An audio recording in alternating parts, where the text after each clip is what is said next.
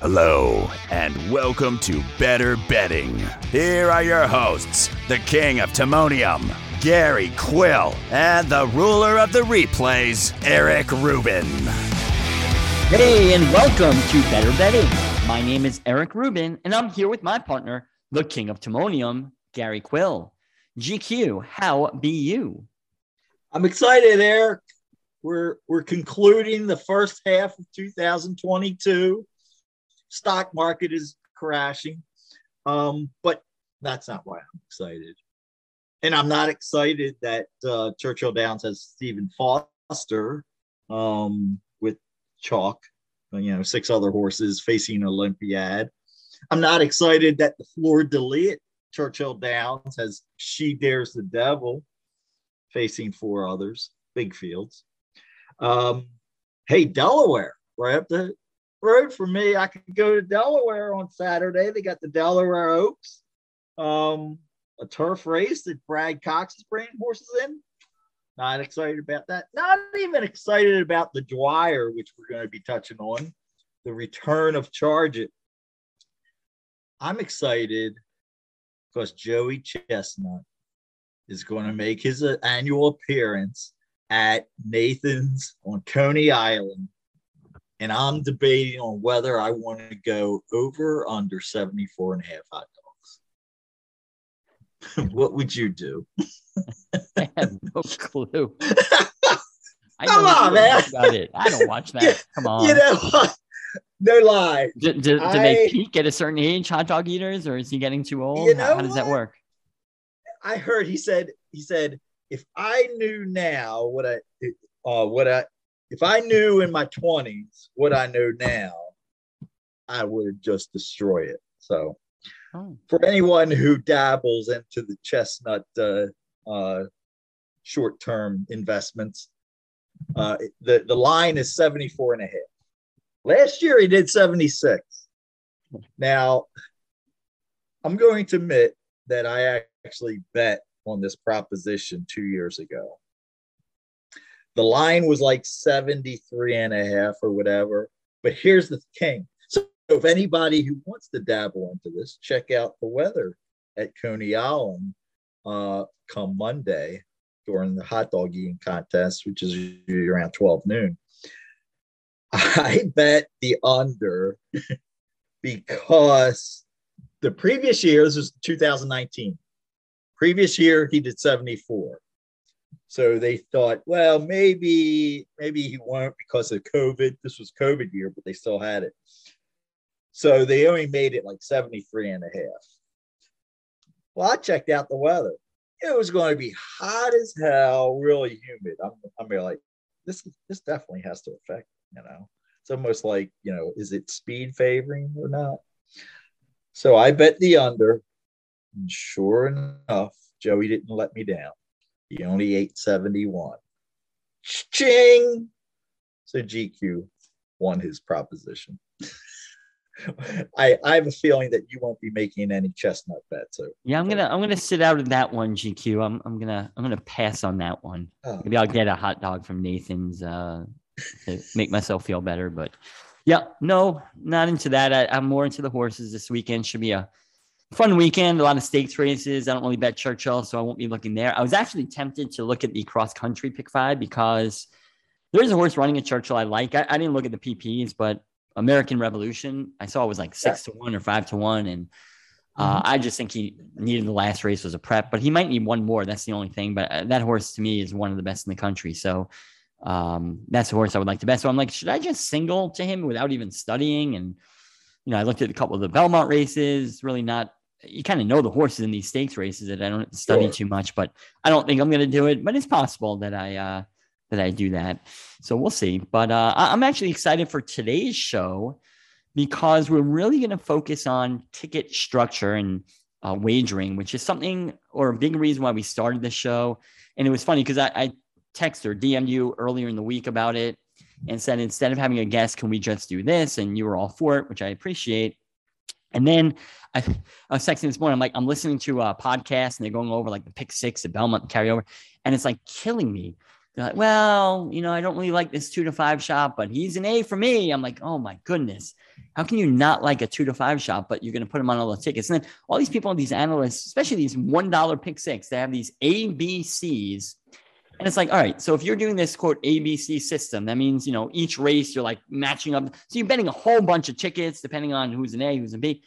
There's a $1 minimum. How much are you actually betting? And I don't think these people actually bet what they're saying, which is frustrating because you're advising people to bet. And I'm not accusing anyone. I don't know what they bet, but I can't imagine people are investing, $800, $1,000, just typical random people in these pick sixes for $1, whatever it is. So I was like, oh, we got to do something. And then, we see tickets posted all the time. And, every time there's a single, it's a 1-9 shot or 1-5 shot. That's the only time people single. And and if they spread, they keep the 1-5 shot in there. It's just a lot of terrible ticket structure. And while I'm not perfect by any means, I've been fortunate to learn from some good people over the years and have gotten so much better that I hope that I and you can share some wisdom to the listeners as we go over the late pick 5 on Saturday at Belmont with a focus not on the handicapping part, but on the ticket structure and wagering part. That was a pause for you to jump in, by the way. Oh, no. Yeah, it wasn't very good. I was going to say, what? Maybe we should expand on the title of the podcast. Instead of just better betting with balls, or betting with balls, because that's what, it's like we talked about this earlier.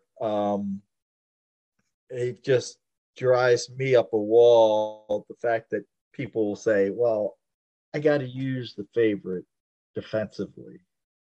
Well, come on, grow a set. If you don't like the horse, but these are the same people who will complain that, a horse that got scratched at the gate and they wind up getting the favorite. It's like, well, I didn't like the favorite. I didn't want the favorite. If I liked the favorite, I would put the favorite on my ticket. Now I'm stuck with the favorite, which is an argument for another podcast. But, it just comes down to the mentality that people are afraid to lose. And they don't want to win. They're afraid to lose when they're playing these horizontal tickets. Absolutely. That's 100% correct. And what's frustrating is, like, handicapping is subjective, and you might disagree with me. I might disagree with you. It happens a lot, and people out there might have different opinions, and that's totally fine. I might respect your opinion. I might think you're foolish for your opinion, but regardless, you are, rightful to your own opinion. It's very subjective. You might see a hot pace. I might think it was a slow pace and not like the horse that was up on it. You do. But ticket structure and wagering is, while there's some subjectivity to it, there's certain things that are just wrong, that people do that are wrong. And we did a few episodes with Inside the Pylons and, talked about this topic with a few other people, but that was the 2 episodes the most that we focused on it with someone very smart. So if you're listening to this and you haven't seen those episodes, just scroll back. One was a couple months ago and one was about a year and a half ago, but you can find our 2 episodes with Inside the Pylons. And in those, we really went over ticket structure a lot. And I learned a lot from listening to him and hearing from him. And I hope to share some of that info with our listeners today and some other info as well. But it's frustrating because you have a lot of people out there, and I learned from like people on TVG or wherever it was, and people learn the wrong way because they see these tickets posted. And while some people might be excellent handicappers, and there are a number of people out there who are public handicappers who are very good, doesn't make them good gamblers or bettors. And that's the frustrating thing, that people think what they're doing is right. And, there's so many podcasts out there, and I enjoy listening to a lot of them. Especially we've gotten to know some of the people that host some of these podcasts. We've had some on the air, and I really enjoy their shows, and not knocking anyone in particular because a lot of them are good and I like them, but there's so many out there where they're giving such horrible betting advice, and I don't understand how they can do it. It's like you're telling your audience how to lose money. And if people are actually listening to you, you're really affecting people in a negative way. So that's why when we go over the picks, I don't like to give out picks per se. Like, I don't want to just say, oh, I like the 4. We do that kind of, but we discussed why we like the horses. Real quick story, then we'll get started. So if I told this on the air, you can stop me. I don't think I did, but there was a guy, John Conti. You said if you had told it, stop. As soon as you said the first word, I said stop. I understand. I stopped. Can I continue, or do you really want me to stop? I'm just jerking your chain as usual. So people from Long Island might know John Conti. He was actually on that horse player show on Animal Planet or whatever. So he got a national audience maybe for it. That was with Matt Bernier and what was his name? Christian Helmers. I forgot his name. I think that's his name, something like that. Anyway, so John Conti lived. He passed away, sadly. But he lived in Oceanside, New York, and there's an OTB there. And I lived 2 towns over. So occasionally I would stop in at the OTB, especially before you can bet online and all that. So we're talking early 2000s. And he had a sheet out. So every OTB in Nassau, and it might have been Suffolk for those who know Long Island, I'm not sure if they had a sheet with his picks for each race, like his top 3 or 4 picks for each race. And I would be at the OTB, he'd be there, and I'd be behind him online, and I'd hear him occasionally making bets. And I would say maybe 50% of the time he was betting, and I look at his sheet, and he was not betting the horses on his sheet or not the same horses exactly. And I was like, what? Is he doing this on purpose to change the odds? And I mean, maybe he was just changing his mind, or maybe he was a smart bettor and he saw horses with odds. So it's tough because maybe he did like a horse, but the horse was 3-1 and he thought he'd be 6-1. And that's why he didn't like the horse. But my point is, things change. So even as we're handicapping, things change. So I like to point some things out, what we look for. I did a little of that on Twitter this week. But what we're going to do is we're going to run through the pick 5. I know it's hard for me especially, and for both of us, but especially me. We're going to run through the pick 5 sequence, handicapping very quickly, what horses, we would upgrade, what we would downgrade.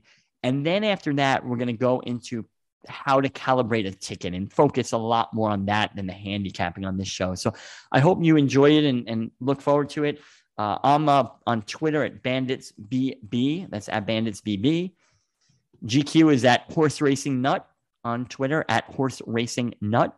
So feel free to reach out to us if you're listening to this. You either have questions, if you disagree or agree, anything, we'd be happy to chat it up. So GQ, is there anything else, or should we jump into the sequence and run through it?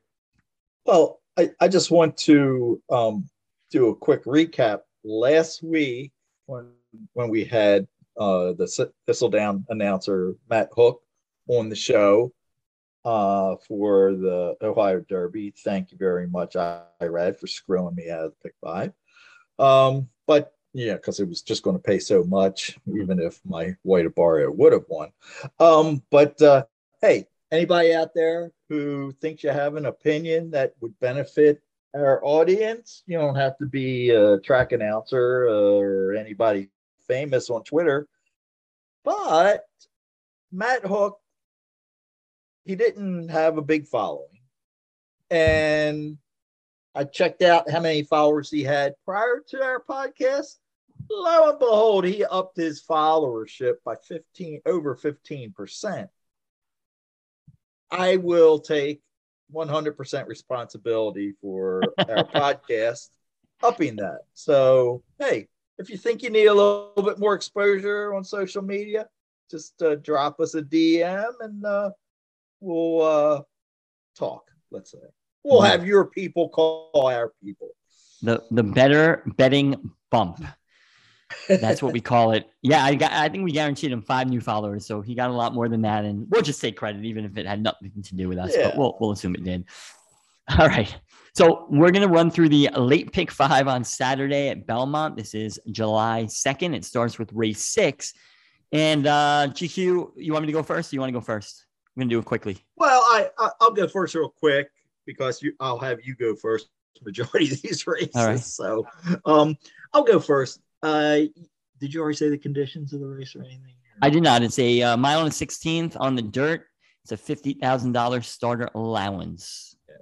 And it's funny. The thing that I like to do with starters, whether it's 50 or 5, I like to look at all the other races which qualified these horses for these starters. The sad thing is the 1 Bold Victory, the 3 Lake B, the 5 Dangerous Edge, and the 6 Air Show have already tested the waters at this level and have failed. So does that mean they just don't belong, and that opens it up for one of the other horses, or is it just kind of like a watered down? And this might be a watered down $50,000 starter, and for that reason, I would be on the 3-horse Blake B if I'm going to get the 6-1 versus the 5-2 on number 1 Bold Victory, because Blake B's last start, he was 15-1, finished third by 3, barely ahead of Bold Victory, who this was 2 starts back for Bold Victory. Bold Victory comes back, drops down to a much easier level, beating horses, running against horses who haven't won other than their maiden. Runs like he's a world beater. Obviously he didn't beat anything that day because he went off as a lukewarm 2-1 favorite. So now all of a sudden, because of that race, he's much better than Blake B. So I'll say nah, and I'll go with Blake B as my top pick in this race. All right, so I said I'm going to go real quick in the handicapping. You said that a lot of horses have run at this level and haven't had that much success. So this is a race I have the least opinion on, so it's tough when you're crafting a pick 5 ticket here. Because I don't have an opinion, I think anyone can probably win. I'm gonna play the board and play against the favorite here. So the 2 is the favorite in doubt. I'm gonna play against him, and maybe he'll win. But he had such a good trip, and against much weaker, I'm willing to take a stand against. But maybe he found the right field. Out of the horse who ran in that race on June 4th, I'll take Blake B, the 3-horse. The 4 righted on the ice. I thought last time down at Pimlico had an outside chance. It was probably a bad opinion, but he did get squeezed badly at the start, and he's a speed horse. Actually, I shouldn't say that. He was speed recently. He has come up in pace in the past, but he was going against better. And once he got squeezed back, badly, he was done. So I don't care if they lost like 40 lengths or 20 lengths. It wouldn't make a difference. So 3, 4. And I guess the other horse I would want to use is the 5, Dangerous Edge, just because he hasn't really run against these. And he put up a nice figure last time. I thought he saved ground and had a pretty good trip last time, the 5, Dangerous Edge. And it looks like it was against weaker, but the field really wasn't that much weaker. So Actress is on fire here. So I'm going to use a 3, 4, 5 probably in the pick 5. But again, the board is going to affect what I do. We're going to assume for our ticket construction that the morning line is accurate, which it often is with David Aragona. So I'm going to try and beat 2 favorites right away, the 1 and the 2. Not that they can't win. I can see anyone winning. And I don't even think I have the third choice, the 6. So I'm kind of with some prices here. And, if you have a leg where you're not sure and anyone can win, why not lean on the prices more so than the short prices? But we'll talk about the ticket construction after. So that's where I'm leaning. You heard GQ's thoughts. Let's go to race 7. Race 7 is a starter. Not starter. It's a state bred first level allowance, 7 furlongs on the turf. There is a horse I kind of like in here. GQ, you want to go first again, or should I? Sure, I'll go first. All right, we'll let you go. I'll go with the only horse who has not tested the turf yet. And that would be the 4-horse Kiss Me Smile, a juicy 15-1 morning line, coming off of a Philip Serpy claim for 50,000 and an open just versus 3-year-olds. Majority of these horses in here are 3-year-olds. I believe the 5 Big Al's Gals, a 5-year-old, the 7 Miss Love's Misery is 4. Everybody else is 3, but they all have at least run against older once in their career. So my stance against 3-year-olds running against their elders first don't apply to any of these in here. The reason why I like Kiss Me Smile is the fact of her breeding.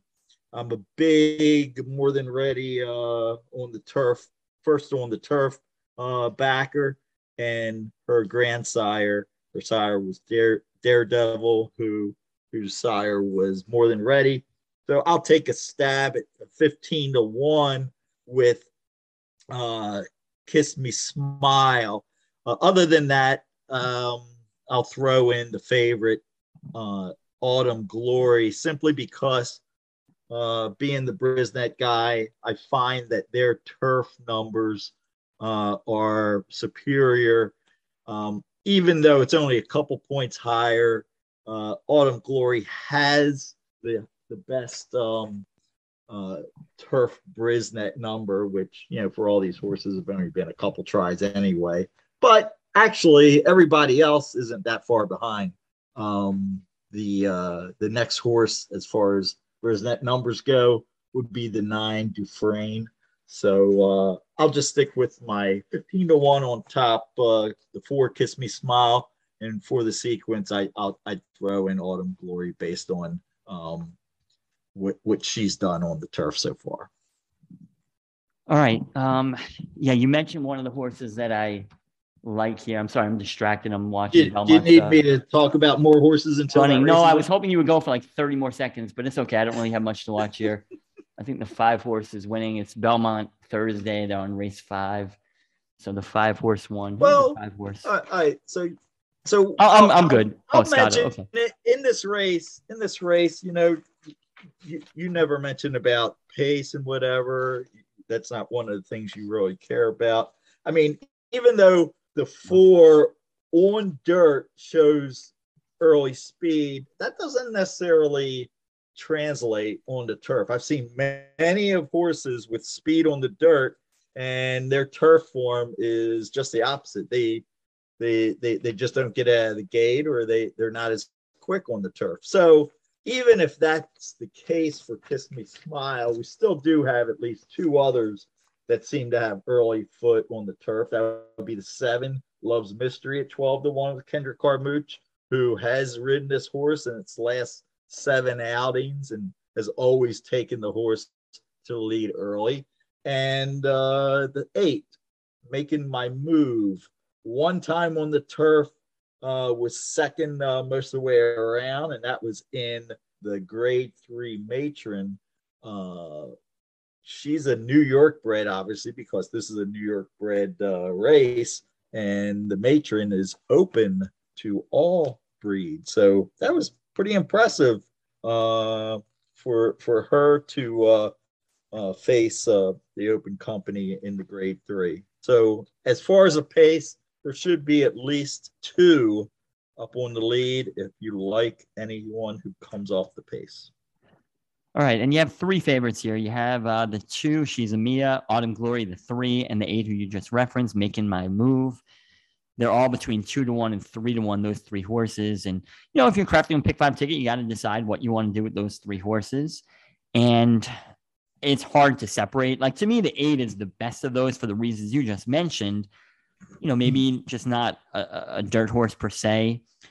Lorenz so bad last time on the dirt, had an easy lead and just coughed it up. But, the turf race was impressive. The question is 7 furlongs and if she gets any pressure. The 2, She's a Mia, I think will improve a lot. Second off a layoff here. First time versus older, as you like to talk about last time. Was going longer last time, although hasn't had that much problem with the distance last year. But, that horse looks solid. And the 3 horse, Autumn Mia, was outfinished last time by the winner, but was extending on the rest of the field. So, it was clear second. The winner came back to win. I can't really separate those 3. They're all very capable of winning. And the horse that I'm going to lean to, though, is outside the box there, and that's the 9 Dufresne. I liked this horse last time. I thought had an outside shot at a price. Got off to a slow start, came late, got him for 4th, didn't run badly. Who knows if the horse, I think, brushed the gate is what I wrote with a question mark. I think that's what happened. It was hard to tell on the head on. But so this horse is a horse I'm going to lean on. And obviously, Dufresne needs a little pace. And I'm hoping the extra furlong will help. Sometimes those closers, when they stretch out, it doesn't help them. But 2 back was off the layoff, so I can forgive that. And he was in that matron too. She was in that matron too. And ran pretty good as a 2-year-old, so she's improved all. So I'm leaning on the 9. That the 2, 3, and 8 though all look very similar to me, and I wouldn't be shocked by your 4. Even Happy Hill Lil, the 1 is not terrible. She ran okay last time, so she's already 5-year-old, but she ran okay last time. So I can see any of those 5 winning, but I'll definitely lean on Dufresne here in this race. And again, we'll talk about ticket structure on the flip side. Race 8 is the Dwyer. It is a Grade 3, 1 mile on the dirt. And you have a small field with a couple heavy favorites. You have the 1 Charge It 4-5. You have the 6 Nabokov, if that's how you pronounce it. I'm basing it on my NHL goalie pronunciation, so Nabokov. He's 2-1. That's the 6 horse with Chad Brown and Flavian Pratt in the irons. And then after that, it's prices. I guess the 3 is the next one at 5-1 off that 95 buyer 2 back. And, to me, it's the 1 or the 6. I don't see anyone else winning this race. You got some potential distance questions for some. And Charge It ran really well. It looks 2 back because he came in second in the Florida Derby. I just thought he had a really good trip. But it was the Florida Derby, and I know it wasn't the toughest field, but White Abarrio is a nice horse, as we saw this past weekend. Simplification is a solid horse. So, he kept solid company, even if it wasn't the best of the preps per se. And I would toss his Derby effort. I don't care what he did in the Derby. He was actually in the same spot as Epicenter, just outside of Epicenter. And then he had nothing left on the second turn, but it was a fast pace. He was relatively close. It was probably too much too soon for him anyway. So I can forgive that. The question is, did it take a lot out of him, or is he ready to, roll? And I think Charge is winning this race. I don't like Nabokov. I know he can win Nabokov. He got a 91 buyer last time on the stretch out, breaking his maiden. I just thought he had a fairly easy lead.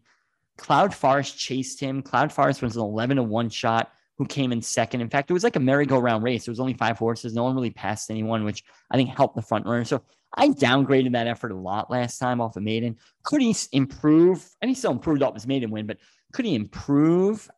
Sure. Is he good enough to win? Absolutely. But I'm against Nabokov. Again, we're assuming the morning line is correct. If he's like 4-1 and Charges 1-5, then I might change my tune. But at the morning line, I'm definitely more on Charge It, even though I'm getting half the price or so than Nabokov. I could be wrong. Again, handicapping is subjective. You might disagree. That's great. But, I'd love to see one of the other horses step up kind of, but while I think the 5 running on, what is his name? Running Son of a Gun. I upgraded his last race. He got held up at the top of the stretch. He's got an outside chance. I just think there's too much of a step up. And, the 3 had that big number 2 back fluid situation, the 95 buyer, but he had an easy lead to break his maiden, similar to what I'm saying about Nabokov. And then you saw his number was a lot weaker, though he was bumped and squeezed and checked, lacking some room early. So he definitely had problems. So if you like the 3 or 5, I can see possibly, but I just think the 1 is too good for them. And I hate singling a chalk, but that's what I'm going to do. And again, we'll talk about ticket structure after. GQ, you want to mention anything about the Dwyer before I move on? No, like you said, it looks like it's just Charge It's race to lose. His biggest enemy was himself. He was still kind of green. He proved that in the Florida Derby. I agree. Toss the Kentucky Derby.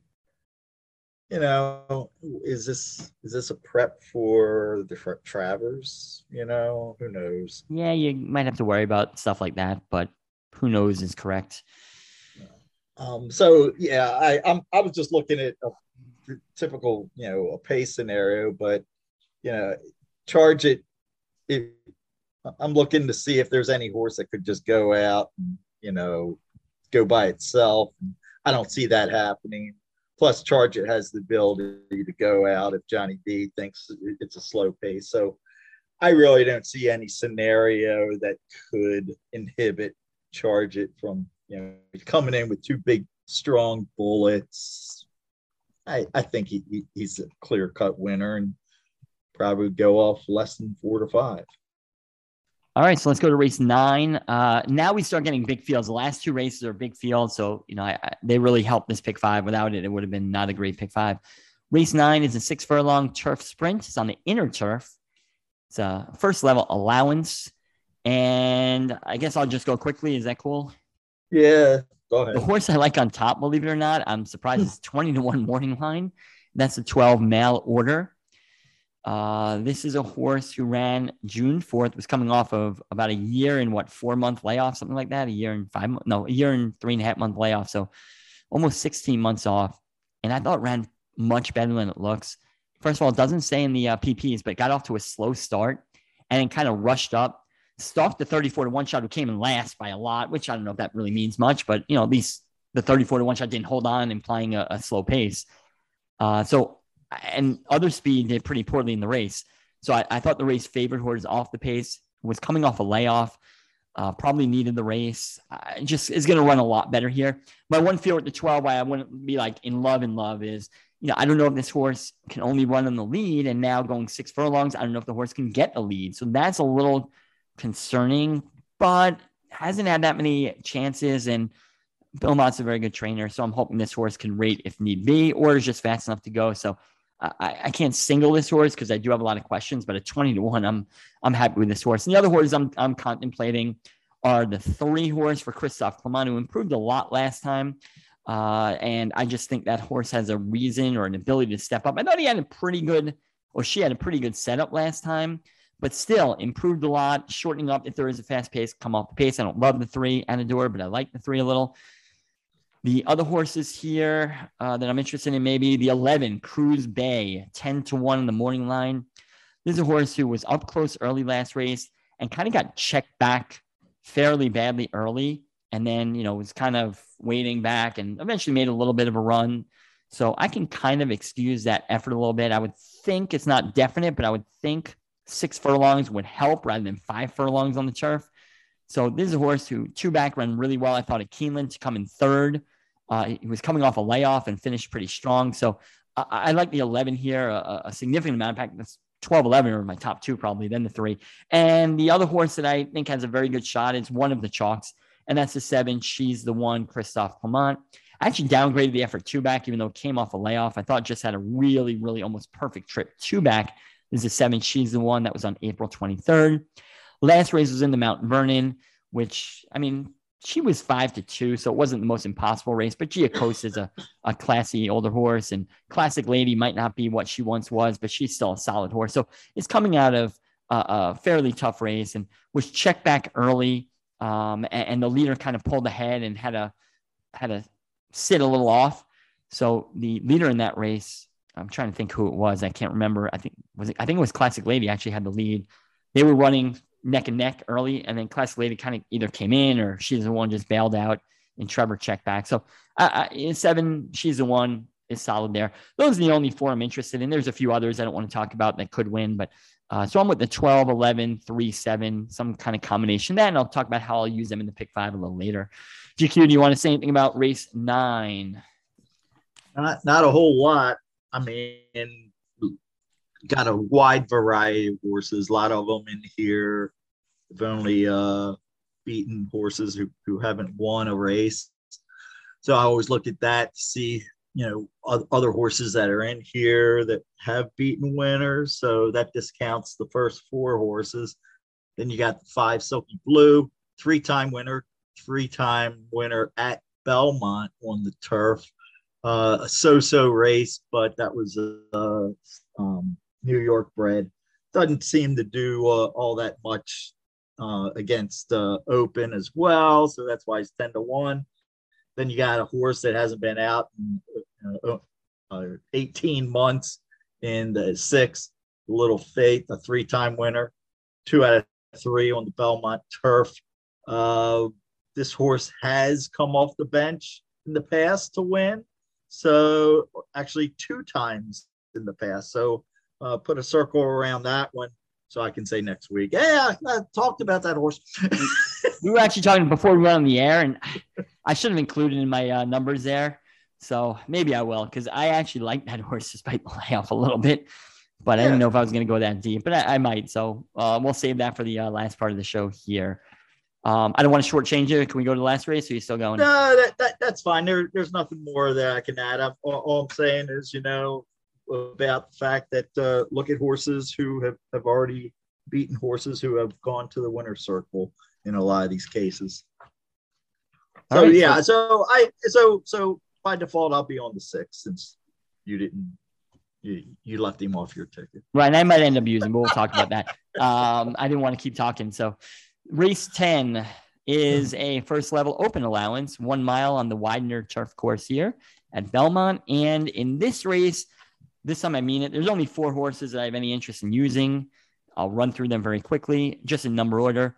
The 3, Jerry the Nipper. I'm going to wait for the workout report if there is one on. I don't know if there will be one actually because he was at Saratoga. But horse looks like he worked well on the turf. You know me in workouts, so I kind of poo-poo those, and that might end up hurting the price. But in a race where I don't see a ton of pace, there's never pace in New York turf races. So perhaps, there's a horse or 2 that would go, but I don't see a lot of pace here. Jerry the Nipper, he's run fairly well on the dirt. he had some layoff lines, but now he's had a bunch of races in a row, and maybe he's just fast in these and can wire the field on the turf here. So that's a 3. At 5-1, I actually like the 4 decent amount. Shorty. That's the 4 for Jorge Abreu. Cardenas, the jockey. There's a horse who is says keen and kind of, keen, rank, whatever you want to say, on the back stretch, and really didn't have much room and couldn't go anywhere. Probably used a lot of energy. And I just thought I can upgrade that race a little bit last time. And I just think this horse has improved as a 4-year-old now. So why not another step forward, third off a layoff? And I think that horse has a decent shot and is a big price. So 3-4. The next one is a 10 Hidden Enemy at 10-1. I know we're talking about a layoff. This is a horse who ran sort of at this level. It was a non-winners of one Open, but it was only against 3-year-olds back in September at Belmont, and came in second in that race. And he had a tough post position. He was wide early because a mile and 16th on the inner turf, they kind of start on the turn. So it's really not ideal to be posted in the 9 post. It was like 3 wide around that first turn. It's kind of like half a turn they do, and then like 2 wide, not crazy wide. And I thought finished pretty well. Kind of lost a tough photo if you had him that day at 6-1. That was a tough loss because it looked like he was ahead the whole time and somehow didn't get put up. Came back, didn't run great against Older at this level on November 11th. Didn't run awful, 80 buyer, but came in 4th. I just thought maybe, it's the end of a long campaign. He traveled a lot. He just needed a rest. But they send him to Fairgrounds where he runs again, and he didn't run that well. So I'm just thinking he tailed off. Now he's 4. If he's improved at all and not the toughest field here, again, I hate looking at the workouts because it hurts your price, but people are going to see that bullet workout, and maybe that means something. I don't know, but especially 10-1. I know Asmussen maybe not known for the turf, but this is a horse I kind of like here. And the last horse that I would use is the 12, probably the favorite or second choice. That's Poet of Life, Chad Brown, Flavian Pratt. This is the Widener course, so the outside post is not as awful here by any means. Horse who ran over in Europe, first time in the States off a layoff. Peter Brandt, the owner. I watched the race 2 back. It was a handicap. He already actually broke his, if you look, he not only won an allowance race to break his maiden, but then he won a first level allowance race over there. So he's kind of won at this condition in Europe, but I'm assuming because the purses are so low, I didn't look at the conditions. I'm assuming that if you won like under 15 or 20,000, they don't count towards this race. So I think that's why he's qualified for this race. Again, I can look if I really cared that much. Then they put him in a handicap race where he was the favorite, but not an overwhelming favorite. And he got off to this is 2 back, August 21 at Sandown. Got off to a slow start, almost 2 lengths slow start. Didn't really finish that strong, coming in 4th that day, but I thought he ran fine. And it says good, but it was kind of soft, the turf course, looking at it. And then he came back on a soft turf course against horses that I'm assuming are much better than this. And he didn't run a lick, but he might not like it that soft. I don't know. Maybe I'm making that up because he did okay early in his career, but had some time off, gelding, Lasix, all that stuff. I think this horse has a big chance. The only thing I don't like is the short price, but I don't know, 7-2 is not that short of a price, I don't think. So those are the 4 horses I'm leaning to in this spot. And again, we'll go over the odds and how I would bet it later. I am leaving out the 7 Devil's Outlaw, who is the other Chad Brown favorite. So I hope I have the right Chad Brown if I'm using one of them. GQ, any thoughts? And then we'll talk about ticket structure. Yes. No, just the fact I'm enamored by the fact that Manny Franco, when he's on a Chad Brown horse, wins at 35% of the time. Imagine if he didn't have Chad Brown mounts, where he'd be. If he's a 19% jock, that's just a sidebar. That's all. I'm looking for the winner. There isn't anything here that is telling me, the horse is a winner. I'd be against a horse that lost by 50 his last time out at 7-2 morning line. It's Chad Brown's horse with Poet of Life, the 12 horse. Hasn't started since September, so that putting him right in the winner circle. I don't know, I keep coming back to Hidden Enemy. I don't know why. The horse has only won 1 time, has won at this distance with a decent speed figure on the turf for this competition. But the horse that I can't put on top, but if you're horizontal better, I'd look hard at the 2 Clickety Tat, 4 times second and 6 starts at this distance with your favorite New York jockey Heman Harkey aboard. First time off the claim for Linda Rice, who wins at 19%. I just think this horse with the right trip can come off the pace and maybe, if not shock the world, finally winning at this distance. Finish off an exacta if you so much want to consider that. So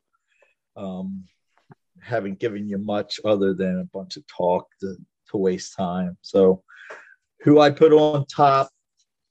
No, I'd have to go against you and say Devil's Outlaw, just based on everybody who loves the third race off a layoff type of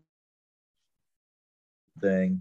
Horse might improve. Why they're putting blinkers on him might be the reason why he didn't win last time out. So yeah, I'll go Devil's Outlaw on top with the 2-horse Clickety Tat as a possibility in your vertical exotics. That's it. All right. So we covered the handicapping a little slower than I wanted, but relatively quickly. Now we're going to get into some ticket structure, building a pick 5 ticket out of what we just talked about. So let's get into that now. All right. So the sequence starts with race 6. In a race 6, to me, I thought all 6 horses had a legitimate shot to win. So for right now, as I'm constructing a ticket, I'm just going to leave it at that. I'm not going to use them all, but I'm going to leave it at 6 for now. So first leg, I have 6 horses in my initial run through.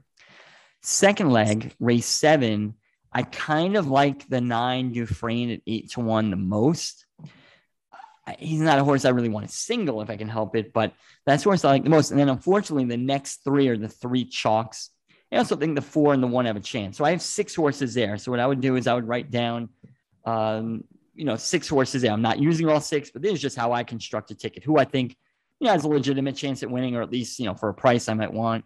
So I'm 6 by 6. Again, I'm not staying like that. The third leg, I already said, I'm just going to single charge it.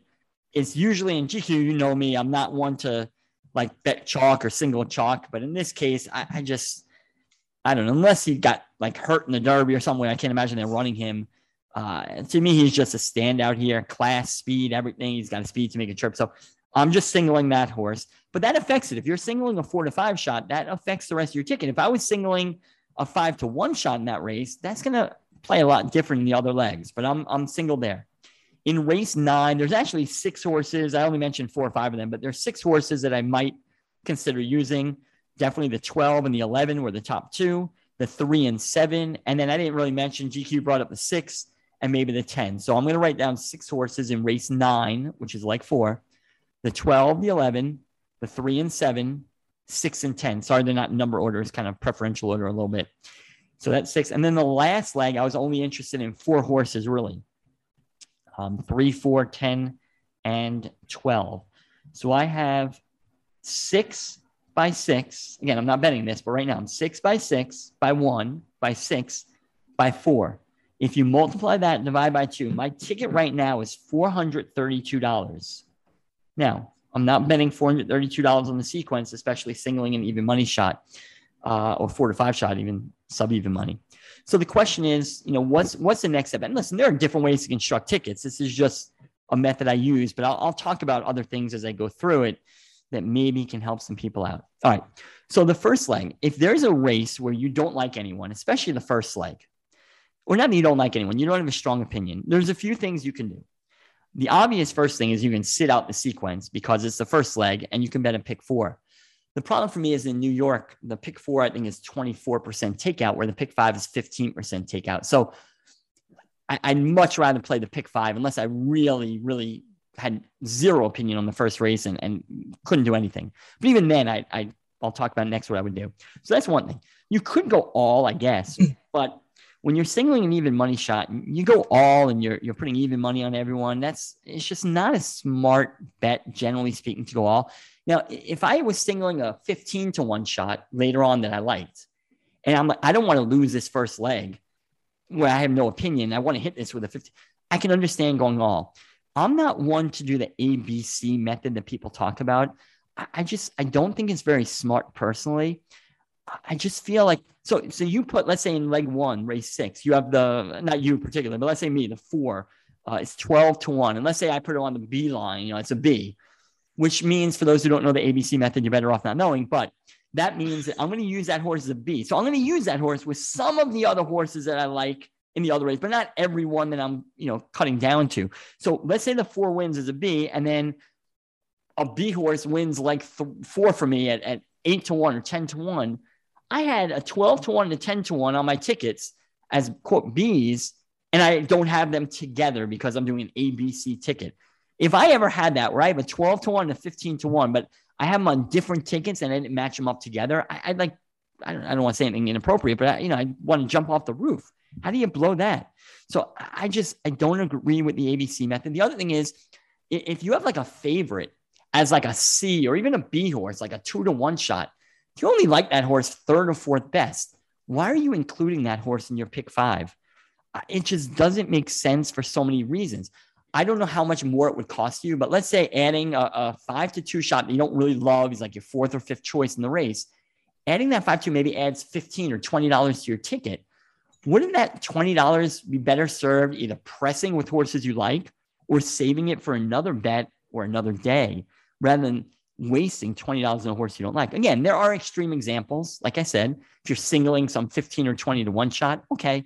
The 5-2 can win. You don't love the 5-2. So maybe you throw in that 5-2, maybe in that scenario. But generally, I wouldn't do that. So this first leg, I have a couple options as I go back to it because I got to cut down from $432.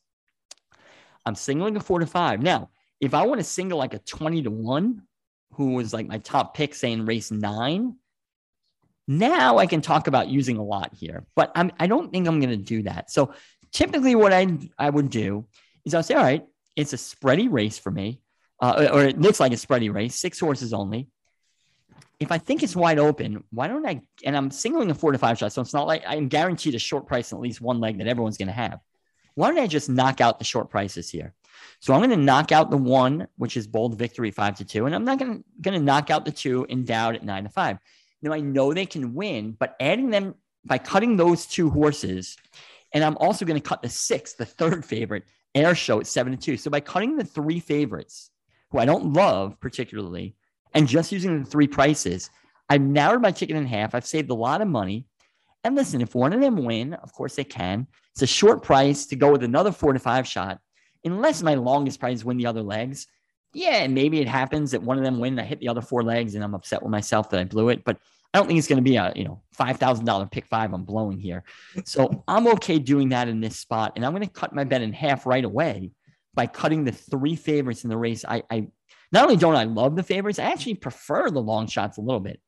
So I'm at 432 with 6 horses this leg. That immediately cuts it to $216, my ticket. And I said, I'm not really an ABC player. I'd much rather press my ticket. So I'll bet a ticket, and let's say it comes out to like $80, quote, caveman style. And then I'll press it. I'll use the horse I like the most. Maybe I'll single a race where I went 3 deep with the horse I like the most. So if he wins, I now have it for $1 instead of 50 cents. And I'll talk about that a little later. So I'm down to 3 in the first leg. So now I go to the second leg, race 7. And GQ, like I said off the air, if you want to, I don't want people to think I'm hogging the spotlight. If you want to jump in, whether you have comments or even questions, or if you think listeners would have questions, you can be the voice of them as well.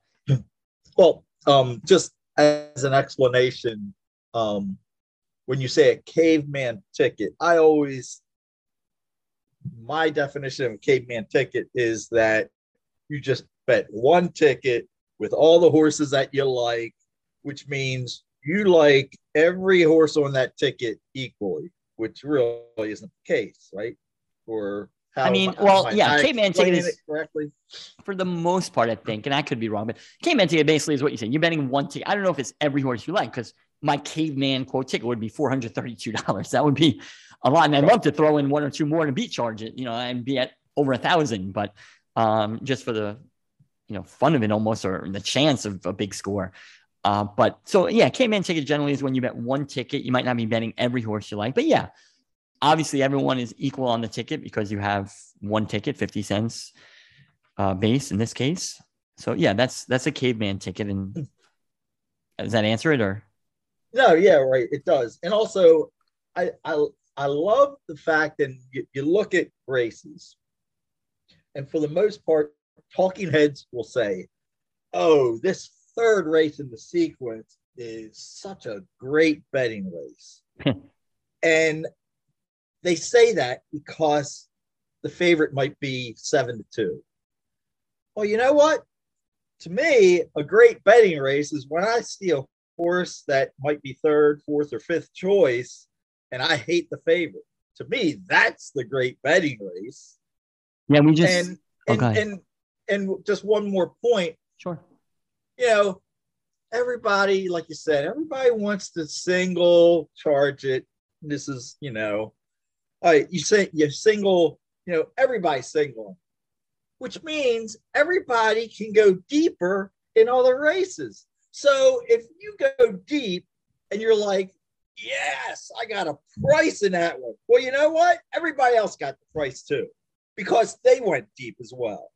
So the idea is, the smart way is to, when everybody zigs, you zag, meaning if there's a race where everybody doesn't have a strong opinion, hopefully you have at least somewhat of a strong opinion, and you single, God forbid, in a race that everybody else is spreading. But that's where you get your value, because if there's, like this particular sequence, 80% of the tickets are going to have charts at single.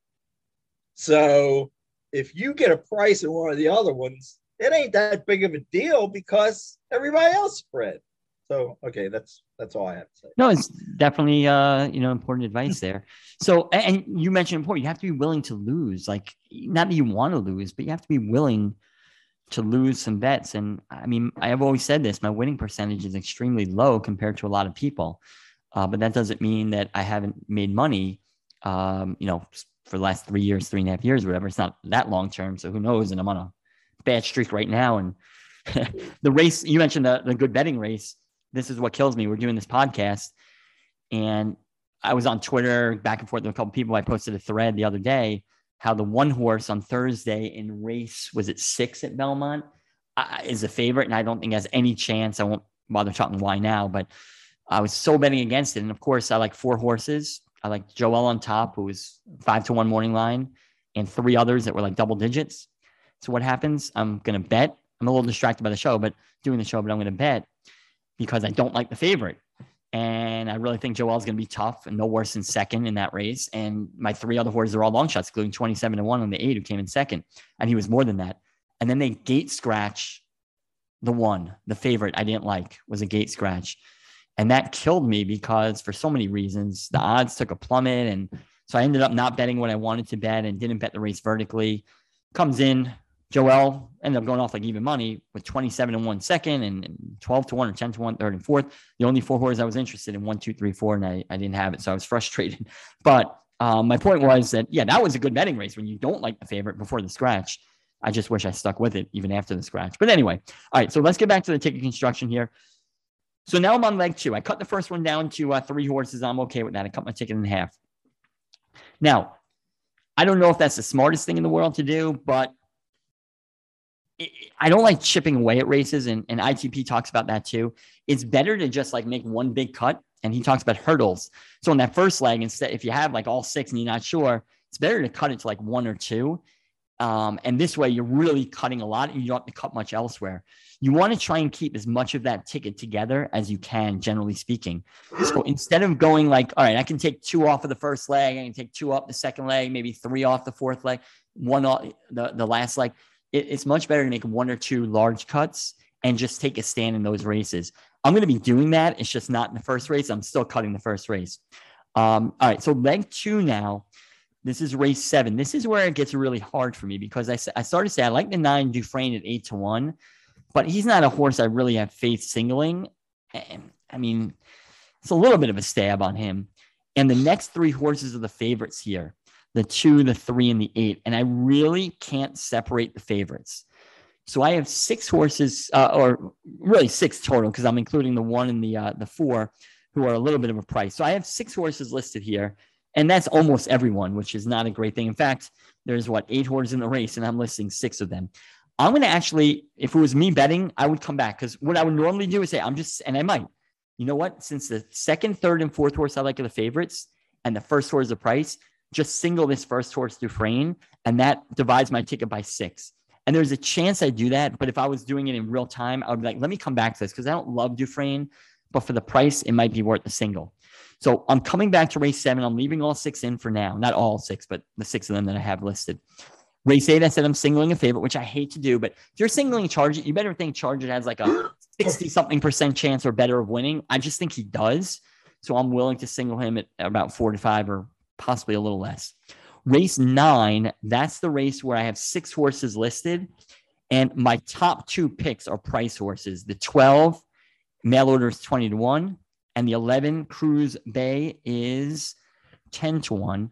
The other horses I mentioned that I was going to try and use are the 3, Anador at 6 to 1, and the 7, who happens to be the favorite at 5 to 2.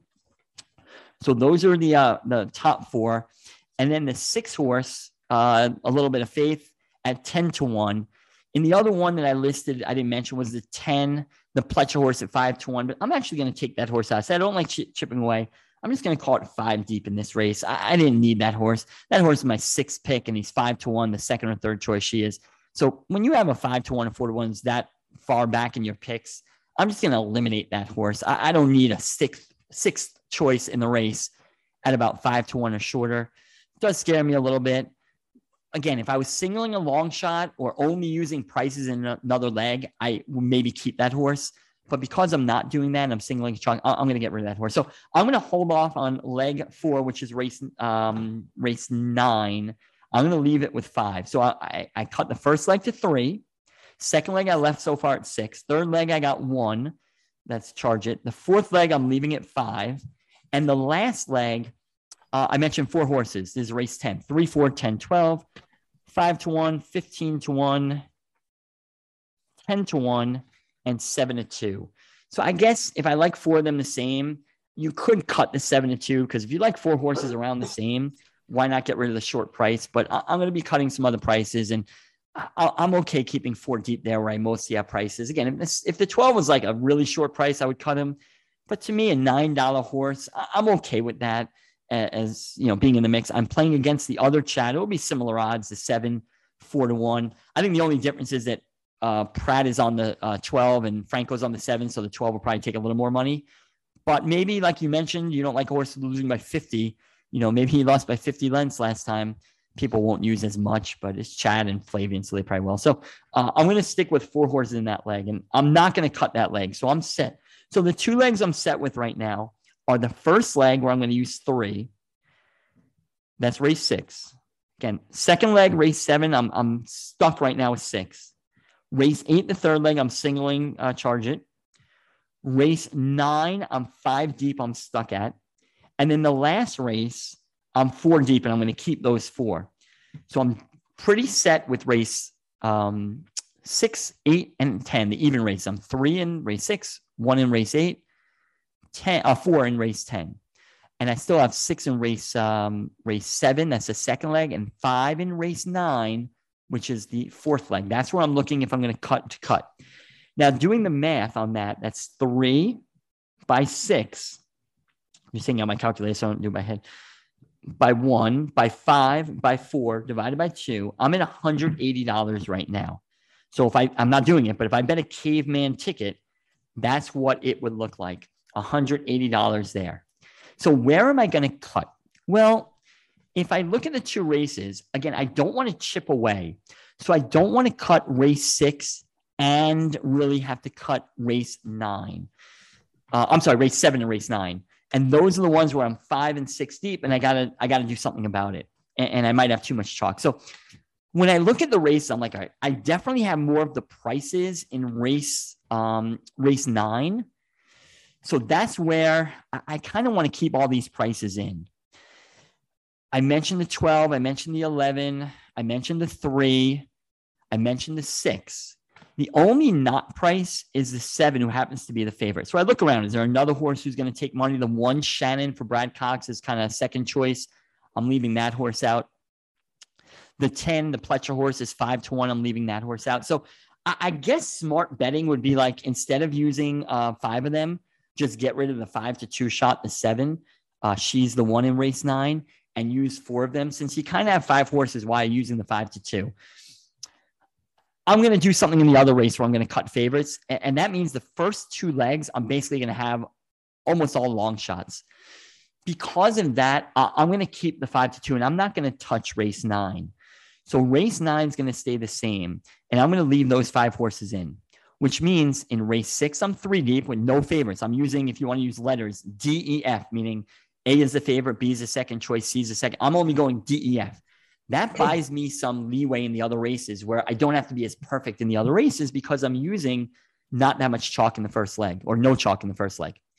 I'm skipping the second leg with the 6 horses in it right now. I'm going to cut. Third leg, I'm singling the A, the favorite. Next leg, I'm going to stick with those 5 horses. I have the favorite, but after that, I don't have the second and third choice. So I have like the A and then the D, E, F, G, whatever it is, meaning, the favorite, but then not the second and third favorite. And the fourth leg, I'm kind of spready there with, I don't know if the 12 is the favorite. So I might have a lukewarm favorite and then a little bit of prices. So I don't really have too much chalk there. So that brings me to race number 7. This is where I have to decide what to do. I'm at 180 using 6 horses, which means it comes out to $30 a horse. I'm obviously using Dufresne here. What do I do after that? Well, even though I like the 2, the 3, and the 8 more than the 1 and the 6, the question is, do I just add all that chalk? And you have to ask yourself, do you have enough prices elsewhere? And I don't mean like prices including the favorite. So if you have like the 3-5 shot every race, if there was one, and then you added prices also, that's not really when I'm talking about having prices. I'm like, you only have prices in other legs. And I do to some extent, but maybe not enough. So I really have to reevaluate race 7. And I just want to make, like I said, one cut rather than chipping away at race 7 and race 9. So I look at race 7, I'm keeping Dufresne. If I just single Dufresne, that's a $30 ticket. I can even go all in the first with Dufresne, and it's a $60 ticket. And that's something I would think of doing. So, I could go all for 50 cents in the first race, singling Dufresne in the next leg and do what I said the rest, 1 by 5 by 4. I'd have a $60 ticket, and then I can press with the 3 longer shots in that first leg, and that would come out to another 30, and I'd have 90. That's one option I have. It's definitely a possibility. I don't know. It's 2 days away. I got to see the odds, but that's a possibility. The other possibility is to cut down race 7, since I have the 2, 3, and 8. The A, B, and C, meaning favorites. And they're all kind of like co-A's or whatever. What do I do in that race? How do I separate them? When I can't separate them, I don't want to cut one of them per se. So there's one I like more than the others. But what I'm going to do is I'm going to play the board. And that's why it's so hard to tell you what I'm going to do or anyone's going to do 3 days out or 2 days out. If one of them is a bigger price and is not getting bet, I'll probably use that horse with Dufresne. So maybe I'll only have 2 in this race, the 9 and either the 2, 3, or 8, whoever's not taking the money. That's a possibility. I can't see using all 3 of those favorites, though, and having a $120 ticket with this much chalk with a 4-5 shot. So that's what I'm kind of coming up with. I have a few options. So in race 7, I'm not deciding yet, but these are how I would think about it. Single Dufresne, 8-1 shot, a long shot. Add all 6 in the first leg for 50 cents, and then press with the 3 longer prices I like in the first leg. That's one option. Second option, single Dufresne, just have a $30 ticket and press from there. The next option is just get rid of the 3 favorites in race 7, the 2, 3, 8, who I all like the same. Use Dufresne, but then add in that 4 horse, who I think has an outside shot you mentioned, and that's Kiss Me Smile, the 4, and the 1, Happy Hill Lil, and throw in those 2, and that's a $90 ticket, and I have prices, but I don't really love that ticket. If it hits, though, I'm using no favorites, none of the top 3 favorites in the first leg, and none of the top 3 in the next leg. So that's a ticket where I'm definitely getting prices and will pay even with charge it. So that's an outside possibility. And the other thing is I can pick between the 2, 3, and 8 and maybe just choose one of them. So I use the 9 and let's say the 2, and now I have 2 horses at race for $60. Again, I'm not saying I'm perfect or this is absolutely right, but this is the way that I would go through this sequence. And these are where you have to make decisions. The other thing is there's going to be scratches most likely. In fact, these can come off the turf. It's possible it rains, which would totally throw things off, obviously. But I'm just trying to give you a sample of how I break down tickets here. So That's where I'm looking at. But in general, I try and make 1 or 2 cuts rather than a lot of chippy cuts. And that's why I can't cut race 8. I'm not cutting race 9. I'm not going to cut race 10. I'm using all the horses I basically want to, save for that one Pletcher horse in race 9. I'm going to leave out because he was my 6th choice at 5-1 as the 3rd favorite. So I'm going to leave that horse out. And I'm just cutting race 1 and race 2. So I made 2 cuts, 1.5 and 1, significantly in race 7. And again, I'm going to play the board. I'm going to see what the odds are and see where I can get some value. And that's kind of how I approach this ticket. And then just to sum it up and talk about it, I talked about pressing. What I would do is I would press more. So for example, I'm not singling. I'm using, let's say, 5 horses in race 9, but I definitely like the 11 Cruz Bay and the 12 the most.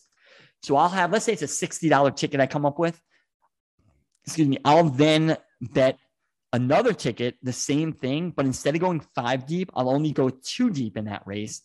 And of course, I chose Tough Bet. That'll be $24. So if Cruz Bay, the 11 or the 12 in that order win, I'll have $1 ticket. I'll have extra on it, and I'll be alive. What other people do is like the ABC method. And so maybe they'll have some of those horses with certain horses in other legs, but they won't in others. So the ABC method might be like, all right, race 7, the 2, 3, and 8, the chalks are my B's. The 9 is my A. So what they go is, all right, they single the 9, who's 8-1 in race 7, and then go deep in the other legs.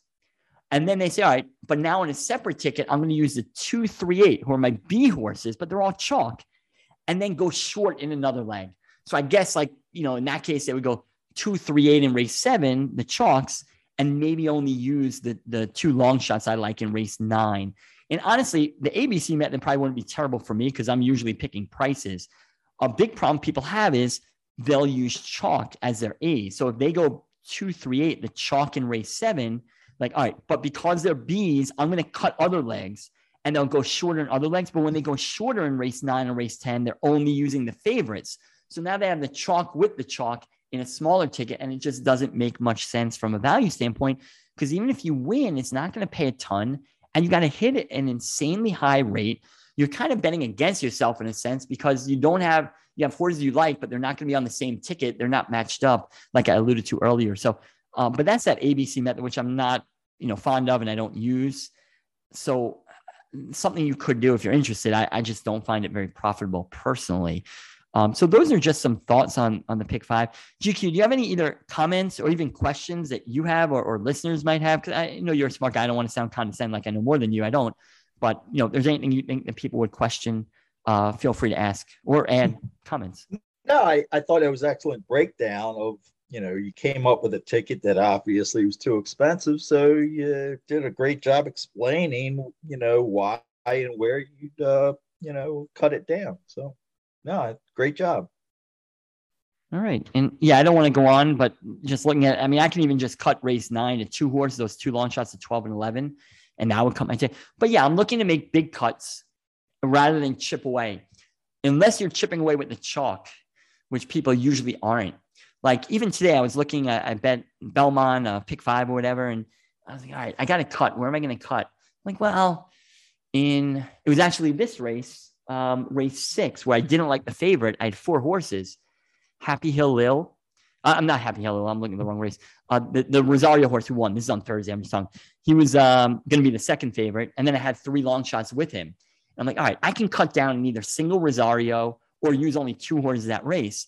I'm like, all right, that's like a fairly big cut, going from 4-1 or even 4-2, cuts in half at least. But then I'm like, you know what? I hate to do that because I'm cutting out double-digit odds. The 27-1 shot ran 2nd, and that was after the favorite was scratched, which wasn't at the time the pick 5 was bet. So we're talking about a horse who was going to be 30-something to 1. I'm like, how can I not use a 30-something to 1? Even if it was my 3rd likeliest winner, I got to keep him on. So I can't cut prices like that. So I'm looking to cut where I have more chalk, and everything matters what you're doing in other legs.